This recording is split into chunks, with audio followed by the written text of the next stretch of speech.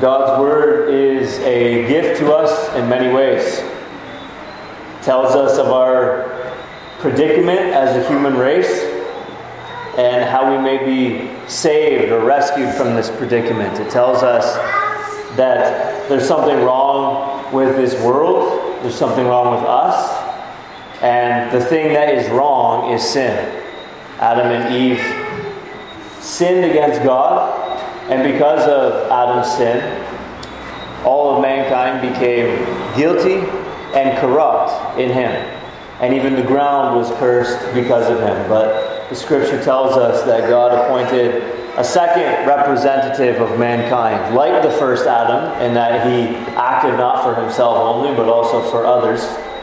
But unlike the first Adam, in that the second Adam actually did what he was supposed to do and met the standards of God and obeyed the precepts of God on behalf of all those whom he represented. And so this second Adam is Christ Jesus. And by his righteous life, all who are in him are counted as righteous, and by his substitutionary death on the cross, those who are in him have our sins atoned for. And as we looked at very recently, uncursed is the ground because of this second Adam, Christ Jesus. It is a gift to have the Word of God which tells us about this gospel, this good news, what God has done for us. Part of what we find in the Scripture is gospel, an announcement not about what we must do, but about what God has done for us.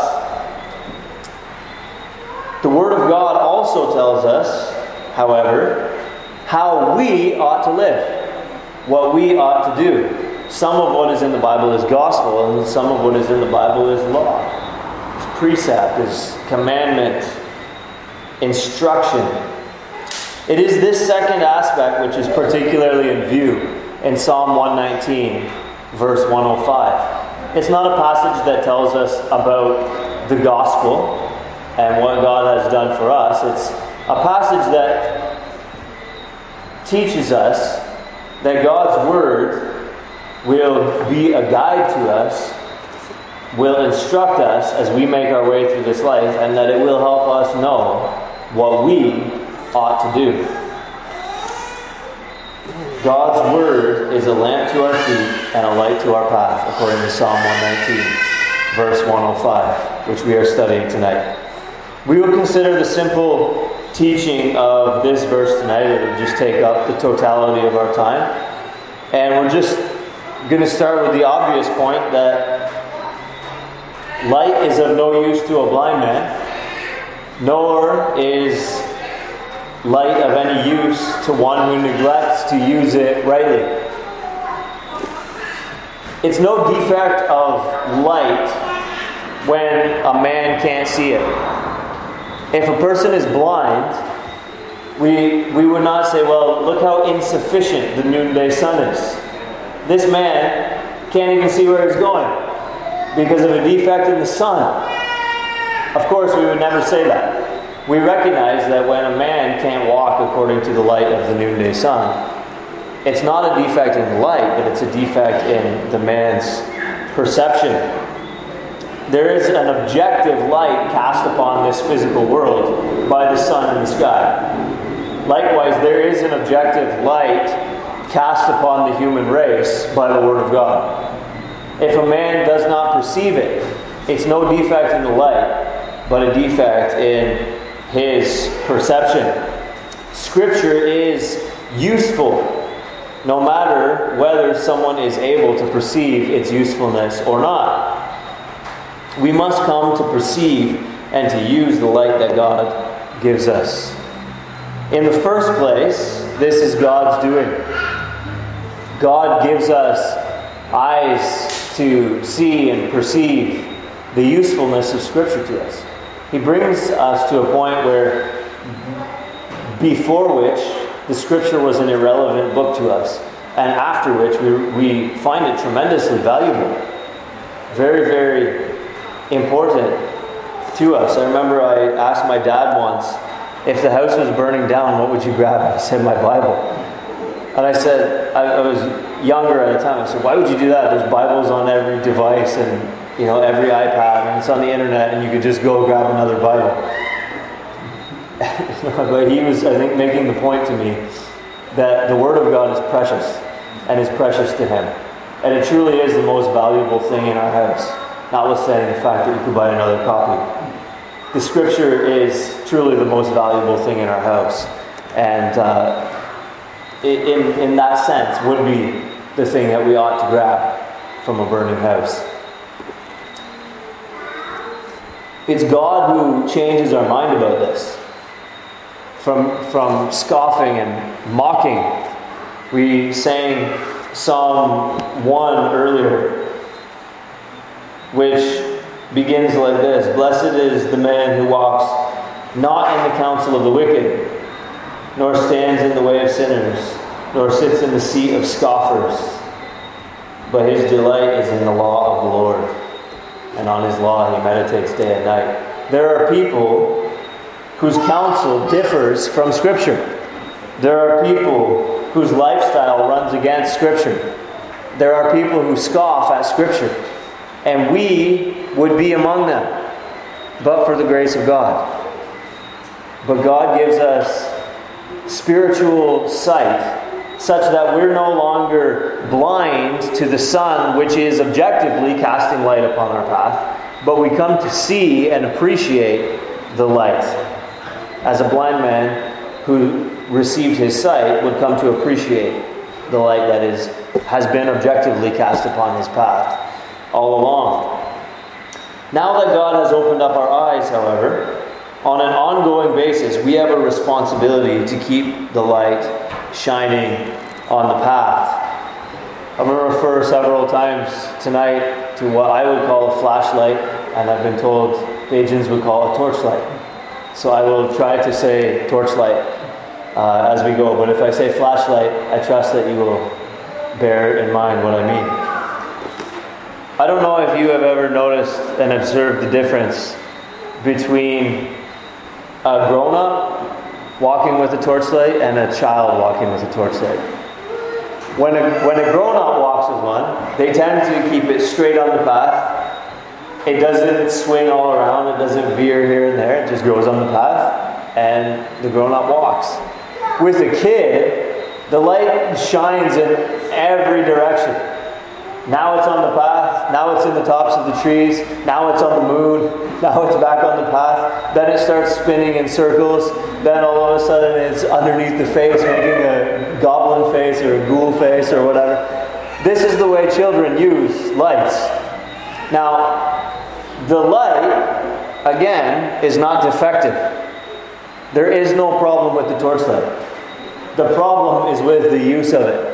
If you don't shine it on the path, it has no use to you. Not because it is useless, but because you're not using it properly. The point that I'm making here, light is of no use to a blind man, nor one who neglects to use it rightly. We must settle in our minds, once we have come to realize that this book really is a light, really is a lamp. Once God has done that for us, and we perceive value in this book, in this revelation from God, we must settle in our minds that we will use it rightly, that we will shine it on our path, that we won't point it at the moon, that we won't make funny faces by putting it below our chin, but we will use it the way it was intended to be used, by shining it upon our path. Even in the presence of competing guides. Now, there are going to be lots of other voices, so to speak, telling you where next to put your foot. There are going to be competing voices telling you, this is the way, walk in it. Of course, we can think most primarily, as opposed to following the path that God has set before us, we can think of other religions. And they tell you, no, don't follow that man from Galilee. His path leads nowhere. follow this other god or this other teacher or this other guru or whatever. This is the path to enlightenment. This is the path to Zen. This is the path to whatever it may be, right? Nirvana, paradise, whatever. Of course, there are going to be the competing guides of other religions, but we must continue to set the Word of God before us as a lamp to our feet and a light to our path. Then you will have non-religious, neutral sources or voices speaking to us. This is the path, walk in it. They'll say, we're not another religion. We're just common sense, facts-based, realists. This is the way, walk in it. Don't follow that superstitious stuff. Don't follow that fantasy about Jesus and His resurrection and the Holy Spirit and so on and so forth. We know that that's just ancient mythology. It's kind of inspiring in its own way, but it's a work of fiction. Follow this path instead, or put your foot here next, or whatever. There's going to be not only the competing guides of other religions, but there's going to be non-religious, and I put that in quotes, neutral sources. They're not really neutral, of course, are they? But they claim to be, and they tell you that they're not inviting you to another religion. But let's be frank, even the irreligious or the non-religious, dogma is dogma. And it is religiously loaded with significance. To say that there is no God is a religious statement, isn't it? It's a statement pertaining to matters of religion. Then, of course, there are going to be friends and family members. And they might not have a cohesive, coherent system the way that another religion might. They just have their whims and their preferences and their worldviews and whatever. And they want to foist these on you. This is what you should do. This is the decision you make. This is how you should spend your Sundays. This is how you should spend your holidays. This is how you should spend your money. This is what you should do with your time. This is what you should do with your energy. Don't waste your life doing this, that, or the other thing. Do this instead. Friends and family members will always be trying to shine their light, so to speak, upon your path. This is what you should be doing. And there are traditions. This is the way Barbadians have done this for however long. This is the way our family has done this for however long. Whatever tradition it might be, this is the traditional way. Therefore, this is what you ought to do. So you can see, you're picking up what I'm saying. There are lots of different voices speaking to you about how you should walk, where you should go, where next to put your foot. This is the path, walk in it. There's all of these competing voices telling you how to live. And then there's the inner voice, if I can put it that way, of your own feelings. I feel like this is what I should do. This is what it feels like I should be doing at this time. You'll hear people say, well, I don't really feel convicted about this. You talk to them about how their life needs to change to be ordered more according to God's Word, and they say, well, I don't really feel convicted about that. Or when people are struggling, a lot of times when people are struggling with depression or anxiety or various other real and difficult ailments, a lot of times they don't feel like doing the things that they really need to be doing and ought to be doing. And they use their feelings as their guide. So how they live is according to their feelings. Their feelings tell them going to church is not a good idea. Calling a friend is not a good idea. So on and so forth. And they let this guide them.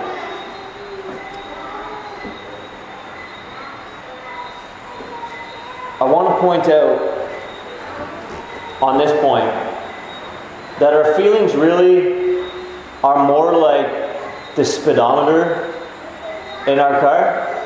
More so than the GPS of our car. So the speedometer just tells you how fast you're going. In other words, it tells you what is happening. It doesn't tell you what ought to be happening. Your speedometer doesn't tell you to speed up or slow down. It doesn't tell you to turn left or turn right. It just reads out to you something that is happening. The GPS, on the other hand, tells you in 80 feet or 150 meters or whatever, turn left. Stay on this road, and at the next light, turn right. The GPS tells you what you should be doing. Many of us treat our feelings more like a GPS than like a speedometer or whatever other gauge. Our feelings help us by telling us what's happening in our hearts. But our feelings don't tell us what ought to be happening in our hearts or how we ought to live. So, for example, let's say I feel super angry. The feeling of anger helps me understand something of what is going on in my heart and in my mind. But the anger that I feel shouldn't be my guide as to what is the next thing that I should do. We need to realize that feelings are designed by God to be more like gauges than guides.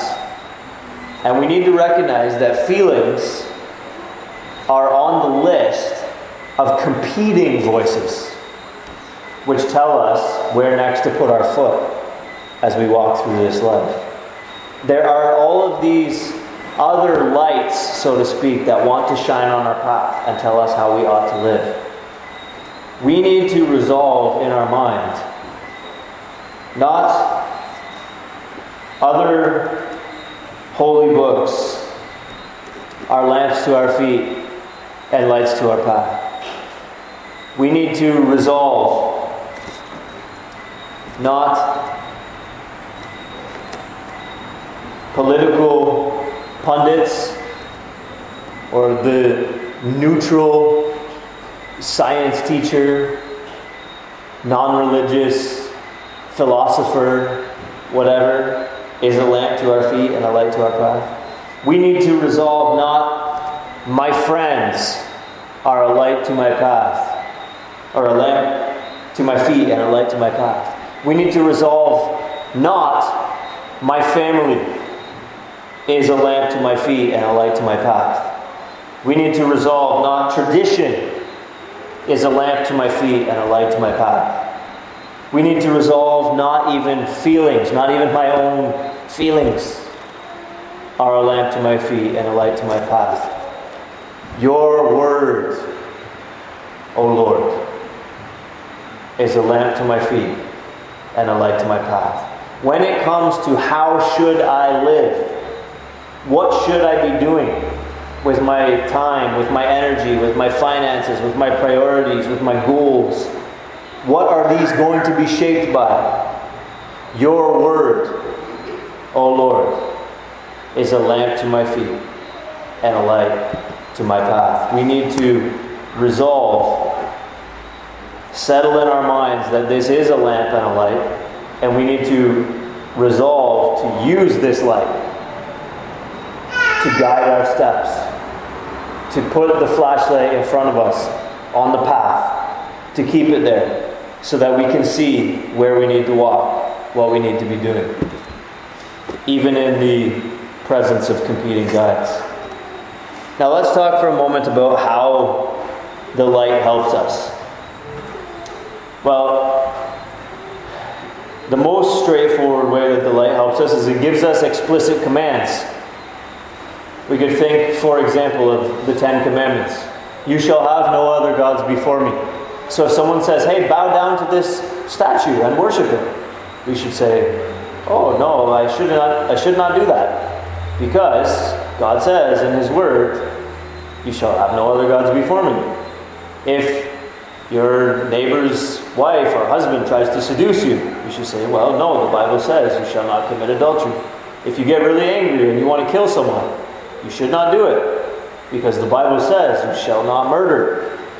Right? The most straightforward way that the Scripture guides us is in terms of explicit commands. This is what you should do. This is what you shouldn't do. That's very obvious. It's not rocket science. Nobody is left wondering whether God approves of idolatry or covetousness or theft or whatever else, because God has spoken very explicitly and very directly to that. We would do well to order our steps by the explicit commands of God. And though we might laugh about the examples I just gave because they're so obvious, well, let's be honest, we still break these things. And people actually do murder. People actually do bow down to statues. People actually do commit adultery. People actually do steal. Right? So we would do well at the most basic level, at least, to bring our lives in line with the explicit commands of the Bible. Even the most novice Christian could start and would be helped by starting with the explicit commands. At the very least, I will do what the Bible explicitly tells me I must do, and I will not do what the Bible explicitly tells me I must not do. That's a really great place to start. God's Word is a lamp to our feet and a light unto our path, most basically in terms of explicit commands. And this is the easiest place to start with teaching our children, making disciples of our little children. My sons and I had a conversation about casinos, I think it was the week before last. And that's a little more of a complex conversation than, for example, thou shalt not steal, right? Or you shall have no other gods before me. It's easy to explain to our kids, and it's a good place to start with our kids, with the explicit commands of God. And help them at least develop a simple framework for this is what God requires of us, and this is what God forbids. And at least start them there and give them that basic picture. Then, there are principles to be applied.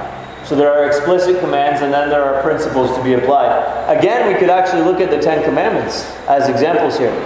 Because when it says, you shall have no other gods before me, it does mean we shouldn't bow down to statues of wood or stone and worship them.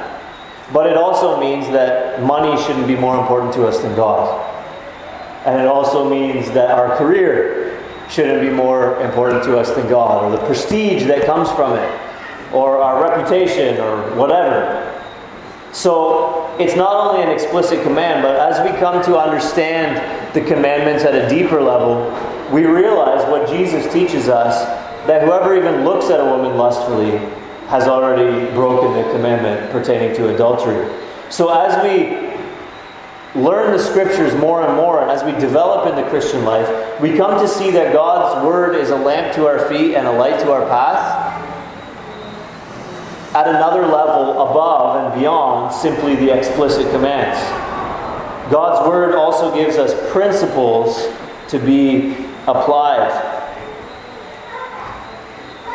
We could think, like I say, of working out the principles of the Ten Commandments, like honor your father and mother. Well, we know, therefore, that we shouldn't curse our father and mother or intentionally disrespect them. But what does it mean to honor them? It's a principle that we got to work out and apply. We can think also of the commands to love the Lord your God with all your heart, soul, strength, and mind. Your neighbor as yourself. How do we work that out in practice? These are principles to be applied. We know that we should love God. What does that look like? What could that look like in my life? I know that I should love my neighbor. What does that look like? What could that look like in my life? And we work that out. Here's another example, which is typical of wisdom literature, which doesn't give us explicit commands so much as principles to be applied. I mentioned this just by way of example. Proverbs 28:19. Whoever works his land will have plenty of bread, but he who follows worthless pursuits will have plenty of poverty. So this is not an explicit command. This is a principle to be applied. What does it mean to work your land? Do I need to go plant seeds in my yard? Is that what I need to do in response to this? What is a worthless pursuit? Is this retraining for this particular new skill a worthless pursuit?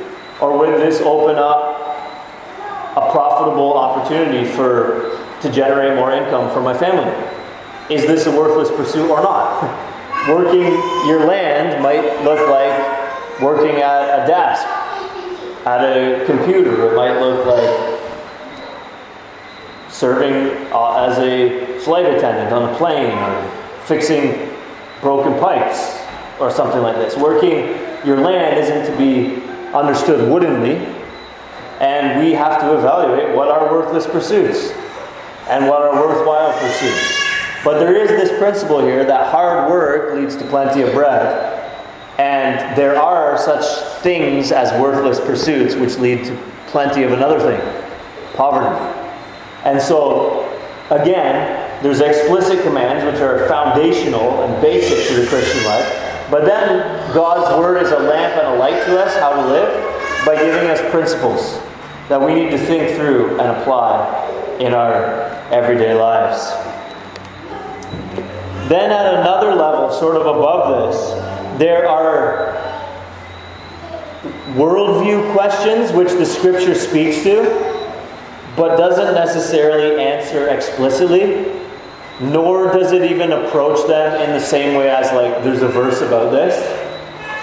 But it's more like we have to synthesize the teaching of Scripture on a particular issue. So let me ask a couple of questions like this. How are we to interact with secular subjects and repositories of knowledge, such as science, philosophy, etc.? Where's a verse that tells you this is the Christian's relation to science? Where's a verse that tells you this is the Christian's relation to philosophy? Where is a verse that tells you this is the Christian's relation to mathematics or computer programming? We can't say that the Scripture doesn't speak to these issues, but we also can't say that there are explicit commands with respect to these issues, nor even that there are principles articulated explicitly the same way as, for example, what I just read from Proverbs 28 about working your land. These are questions that we need to think a little bit more deeply about and try to synthesize the teaching of Scripture on these points. And they work their way out in questions like this. How do we work out these issues in educational choices for our children? How do we work out these issues in the medical choices that we make for ourselves? Or we could ask other questions like this. What is the relationship of church and state? So obviously there are explicit passages like Romans 13 and 1 Peter 2 which speak to the issue. But there are questions which come up and have been coming up, say even in this COVID situation, which is like, but surely the command to obey the government isn't absolute. There must be exceptions. What are the exceptions?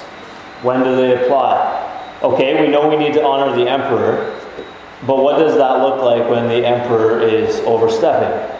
Is the emperor overstepping in this present case or not? Is this his rightful jurisdiction? You see how the Scripture doesn't speak explicitly to these issues.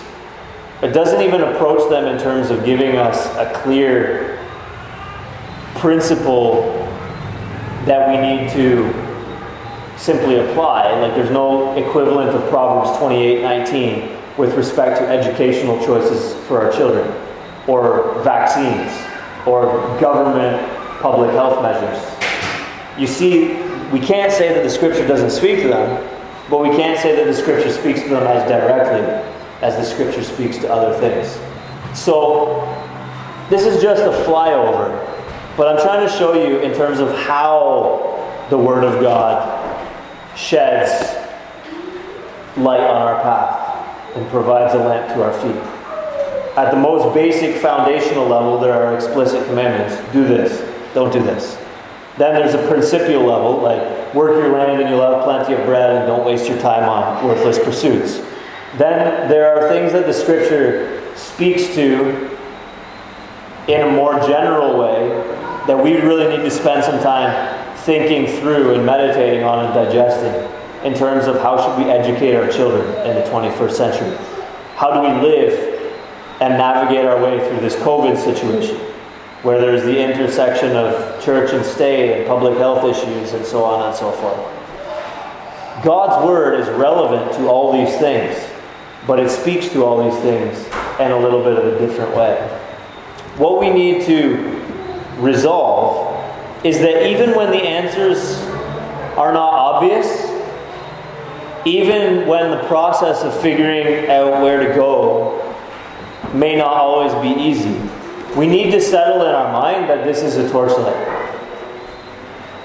We need to settle in our mind that the Scripture will be our guide as we make our way through the COVID situation, as we figure out how to navigate educational choices for our children, as we figure out career decisions for ourselves, as we think about this opportunity that presents itself. Is this a worthless pursuit or is it a worthwhile pursuit?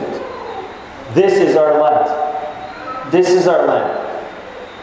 We can listen, sure, obviously, to other people. We can take into account our family's perspective. We can take into account tradition. We can take into account our feelings and so on and so forth.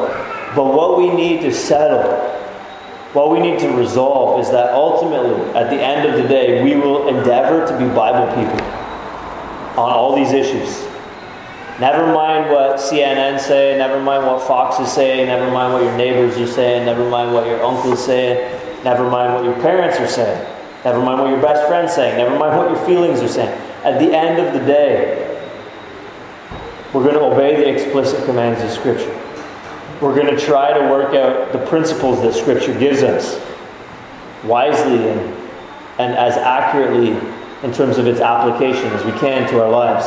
And even when we come to more complex and less direct applications of Scripture to our lives, we're going to do our best to try to look at what the Scripture says about these subjects and then think through whatever the presenting issue is in a way that does justice to the perspective of Scripture. Even if you have a light, sometimes the best path forward is not always easy. But you're still in a better spot to have a light than not. I might imagine if I was somewhere in St. Joseph in the middle of the night, on a cloudy night, with no light, trying to find my way where there's not street lights or the lights of houses nearby, I would have a really hard time. If I had a light, it doesn't guarantee that I'm never going to make a misstep. And sometimes when you shine a light, this way looks decent and that way looks decent. And you're not 100% sure.